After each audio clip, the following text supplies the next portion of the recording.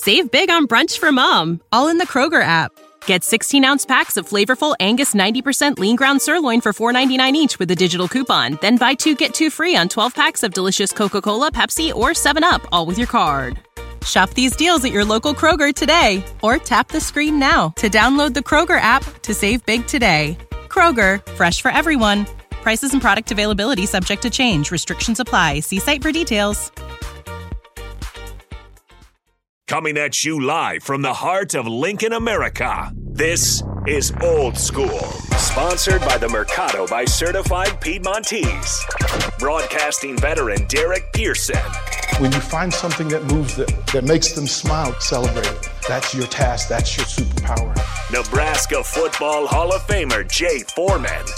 Rifles a pass. It was tipped. It's picked off by Foreman. He's at the 15, 10, 5. He'll score! On 93.7 The Ticket and theticketfm.com.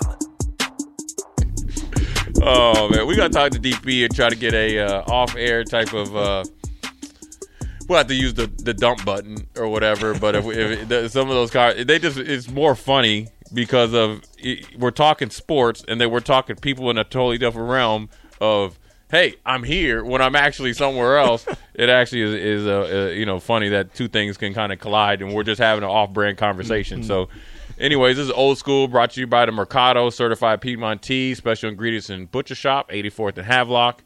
Every type of meat, every type of cut. Text line, we appreciate the firing it up. Byron, the hog farmer. Thoughts on? Hold on, let me get it here, Byron. See, look, we got the Aloe VIP line, right? That's for our guests that we bring in. This is just the Starter Heyman text line still. Oh, this is still Starter Heyman text. Excuse me. Starter Heyman text line. If you feel free, if you feel froggy and leap, you want to call in on the Aloe VIP line. The number is still the same, right, Austin? Yep. 402-464-5685. We'll get you on air. We'll debate a little bit. We won't cut your mic a little bit. But Byron, the hog farmer, says this. He has a question. Thoughts on people complaining about all the in-camp offers? I trust this staff, and obviously – they see something. I didn't know a lot of people were complaining. I wouldn't say I was out of the loop, but my oldest daughter graduated, so I was trying Congrats. to do that. Yeah, man. How was Charlotte? How was all that? It was good. I mean, you got to be down there with family, and they just, you don't get to pick your family. But it was, everybody kind of kept it together for the betterment of my oldest, and so then we flew back today and then came right back in here. I saw there were some offers, and I think, hey,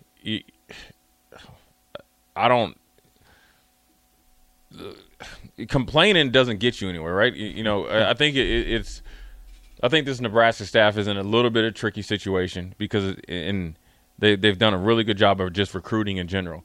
So they have to make sure they recruit the right guys in-state and get those. Now, along with the in-state guys, even all the way out there in 8-man football where they're getting national offers, right? Mm-hmm. And Nebraska's not a national powerhouse right now.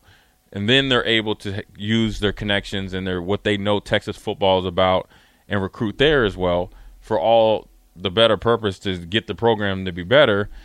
And then here you go, you have these camps, right? We're a Matt Rule football camp, and then people are mad you offer people in camp. Well, they get to see them actually in a I guess a better evaluation. A more controlled environment. Yeah, well, controlled environment, but not a controlled environment because I know from my experience, I only went to one camp, and that you don't know who you're going against, so that's not controlled, and every rep counts, so the pressure is high, especially if you're coming here to get a good evaluation or possibly an offer from Nebraska, or Nebraska says, I need to see you in our camp. I don't have a problem with it. You know what I mean? Mm-hmm. They have their way of doing it. I'd rather do that because here's a really good example of going to camp is one of my favorite receivers, talking about number one, is Terry McLaurin from the Commanders. I'm trying to figure. I know they're not the Redskins football. I'm trying to figure out what name they are, right? He's one of my favorite receivers. He talks about Urban Meyer in Ohio State. Mm-hmm. He went to the Ohio State camp. The staff met. Urban Meyer was, I guess, pissed and said there was nobody there, blah, blah, blah. Brian Hartline said there's this kid, McLaurin. You didn't see him. Urban Meyer was like, oh, he was okay. Urban Meyer told him, you come back to the next, I guess, session. I want you to catch 200 balls a day, probably had some drops or whatever, and I want you to be in better shape, this, and this. Right? Mm-hmm. He's inspired enough. He goes back, does the work, come back, does it, ends up being a second-round pick. Obviously one of the better NFL receivers right now. So it all came from camp. It really has. So, I don't really think it's a problem. I think if they can get him there and they, check all the boxes and they get to meet with them a lot more, right? Mm-hmm. Now, we'll tell you this. There's some young in-state receivers that they need to look at. You got Jackson at Miller South, who's about a 6'2" kid that was a freshman last year, started on varsity, and did work against the Bellevue West and the West Sides and all those. So, I think they got a good crop of young, players that they're going to have to evaluate, and got that, inner quality of dog in them. So I don't really think it's a bad deal. I just think that right now, Byron, is that the fan base is in a unique situation, a little bit unfair, because everybody's waiting and seeing, and you're seeing a staff that's recruiting and they're saying all the right things. Then it's like, okay, well, I'm seeing it and I see it in a different way, right? Because you got Tyson Terry that says that the last staff, no matter what, didn't have a chance. This staff actually recruits and feel like a family. Do you like Terry? I like him. I think he's I like his wrestling background. As you compare him to Harrison Phillips. But I think he's been a productive player. He's competitive. I think he's big and strong enough. I don't think you got to put a whole bunch of weight on him right now. I think he's a good athlete. He can play both sides of the ball, so it gives you flexibility. So I think he's a big get because he's a foundational piece, and he's a tough kid too. So I think he's good. But when you think about that, I don't know what the disconnect was with the last staff, but then, that was supposed to be part of it. But then now you see it come to fruition, and you're starting to hear and see the same things, right? But the fan base is probably like a wait and see, and like I don't want to believe it. And that's fine, I think. And the staff, if I had to give any advice to the staff, just keep doing what you're doing. You got to keep doing what you're doing. Not every recruit is going to end up being good, but you got to keep recruiting. So we'll see what happens. I think, Byron, he texted back in. Thanks again on the Starter Heyman text line. He says, unfortunately, I think we will have to get some underrated kids. We're not getting top players until we win again. That is true. Rule proved that you can recruit athletes and put them in position to be successful or to succeed. That is true. But I would tell you like this, Byron, is that every kid that goes to a Power 5, I wouldn't say is technically underrated. Now, you'll get some 3-star kids that'll end up being good players and end up going to the next level or just being really good players. A lot of that ranking is based on where you live, in my opinion. I think that's the dumbest thing. That just where you live, who you know, right? Who saw you, and you can. If I'm Jay Foreman and I live out in Ogallala, Nebraska, I can only play against who I shows up on Friday nights. But they'll hold it again, and there is some truth to that. But I think being in a camp, meeting Jay Foreman, knowing I'm a football junkie, I got the heart, I got the potential, I got some places to grow still, then that's how you can get an offer. So watching good footwork, everything you need, right? Put on willing to get better, willing to compete. So I think we got to get some guys. And I think every program is a developmental program. Now, when you're in Alabama and you're getting 4 or 5-star guys coming through there, then it's a little different. But some of Alabama's best players have been the 3-star guys that have, outlasted some of the 4-star guys. So every program has to develop the guys, even Georgia. Now, granted, they're working with a different foundation base than some of the kids that are at Nebraska, but ultimately, the more kids that you can get in and really love football and know how to compete and then lead from within, well, then you'll have you won't even care about what star ranks he's at, where they're at. And a lot of times, especially across the line, talking about Terry, is that they're ranked based on like their size. So you could have a kid that's, let's just say 6'6", 6'7", 310. He might have 40 pounds of bad weight on him, but he's 6'6", 6'7", 310. But then you got a kid that's 6'4", say 6'3 and a half, 275, that's 10 times better football player. Well, he's the 3-star versus 4-star moving to 5-star. Well, that dude that's 2 inches shorter is a dude that you're going to see playing faster on Saturdays. And so another unknown texter says, what is better, a good camp or good film? I don't think anything's better. I think you better have both. Right. I think if you have good film throughout the whole year, I'd probably go with that versus a camp is kind of just a snapshot. But I think if you can perform good at a camp, you should be able to perform good on film. And there's other things you can do on film besides, catch touchdowns or whatever. Mm-hmm. Do you block downfield if you're a receiver? Do you run routes? Are you able to be a good decoy? Are you a good teammate? Do you play defense? Can you be the guy that goes in on defense to, play a certain plays to make the play to win the game? Those are the things I want football players. Because a lot of times your best football players are guys that played one position in high school, play another when they get to college. You think about Prince that was here. He was a DB. Or he was a running back. Mm-hmm. You think about ends up going first round being defensive back. Fabian Washington played a little bit of running back. Ends up being a first-round pick. Amir started as a DB. That's where Alabama and Auburn wanted him. Right.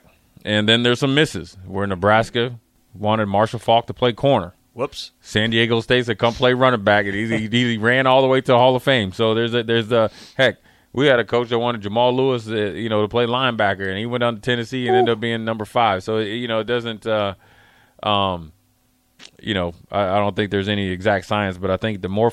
Save big on brunch for mom, all in the Kroger app.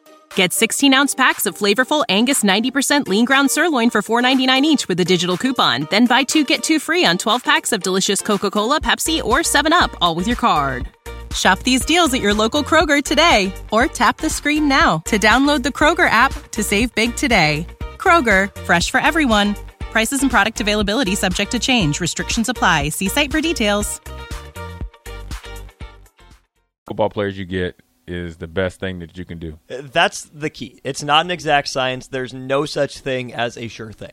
No. In recruiting. So what you're looking at now is a coaching staff that has its own method of evaluating players that we haven't seen at Nebraska before. Not saying Nebraska's never recruited for speed, which seems to be the number one trait of the staff.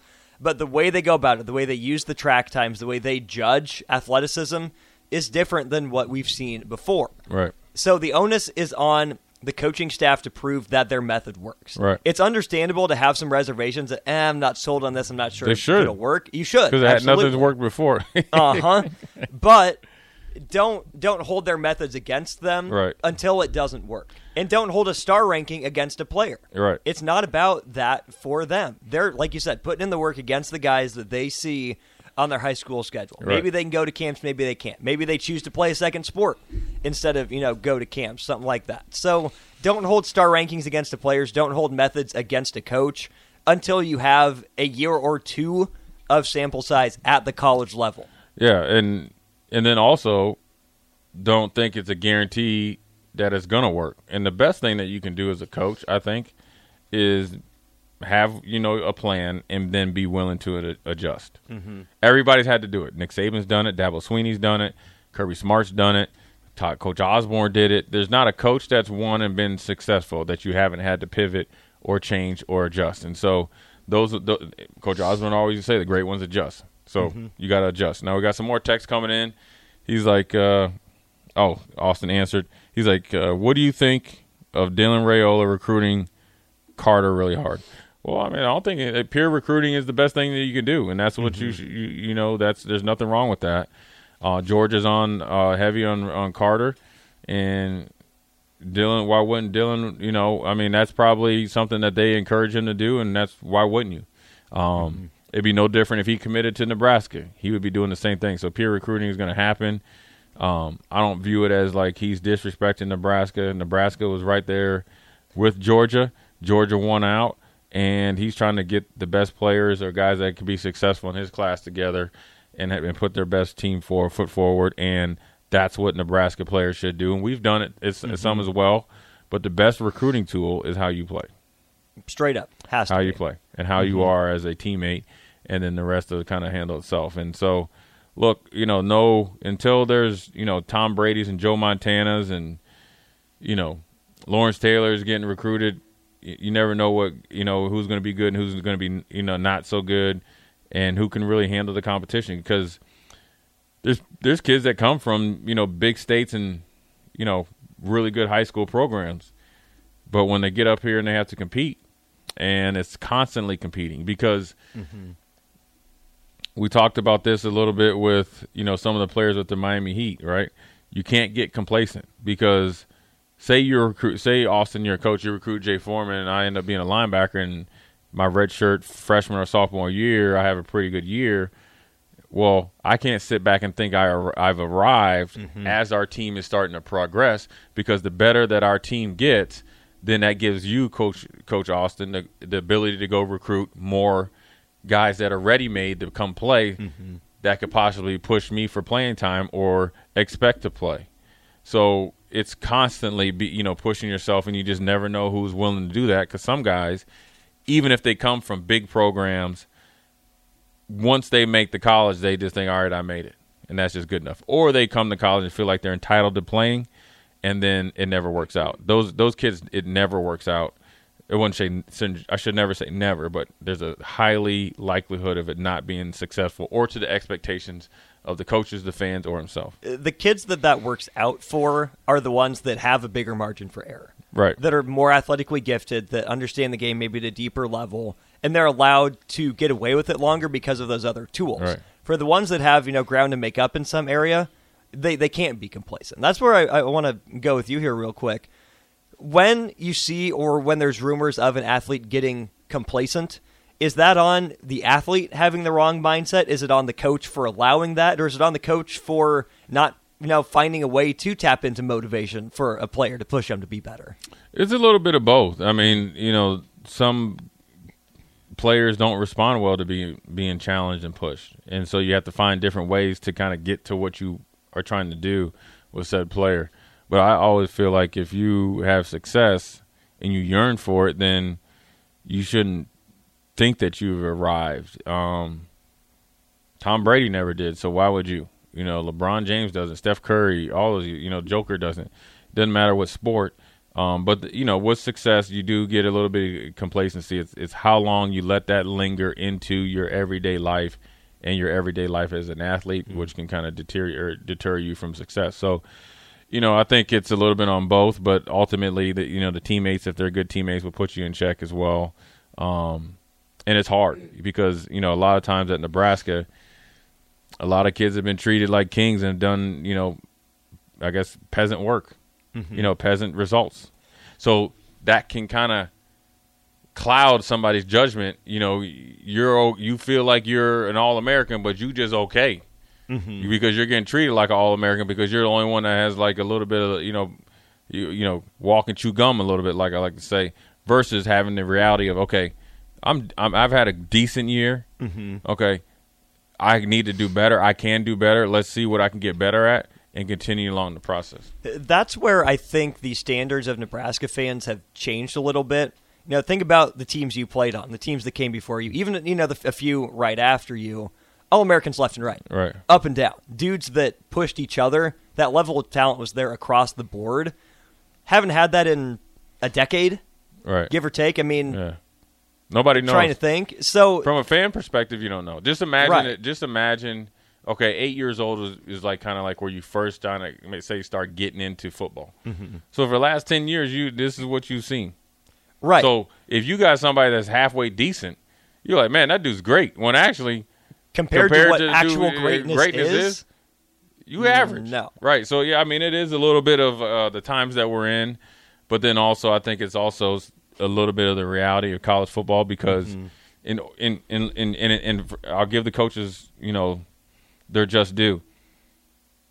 You're kind of in some ways at the player's mercy, but I always think if you to the extent that you are is on you as an adult because – you can't just be okay with, hey, all right, you're a good player. Say you're a third team All Big Ten, and just letting him go. Well, who do you got behind him? Nobody.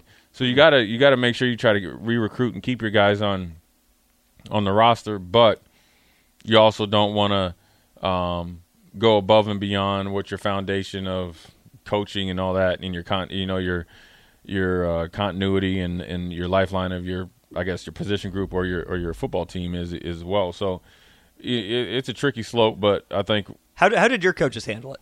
Coach Osborne, Coach Samuel, Coach D, Coach McBride. It was well. First of all, if you start feeling yourself too much, you're always looking over either shoulder, and you're constantly every day.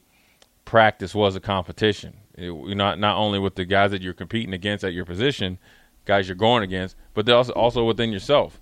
You didn't come. I never felt comfortable at practice. Never felt like I could take a practice off. Never, or just be like, all right, I'm too good to get replaced, or I'm too good not to get all the reps that I, wanted. And I think that's a good, healthy fear, right? It wasn't make this play or else you're never going to play. It never was like that. But I think it's the good, healthy fear of if I don't keep working, if I don't keep challenging myself, if I don't keep playing for something bigger than me, then it might not work out. You're going to get caught. You're going to get caught. And the thing is, you're constantly running away from Michael Myers in the movies, and you're trying desperately not to get caught. All the while, you're trying to, turn around and try to, kill Freddy Krueger or whatever. So you're trying to. I mean, it's a good peer pressure that you like. I think I think some peer pressure or the pressure of college football comes from not being prepared, and then also not being totally invested in whatever sport you're in.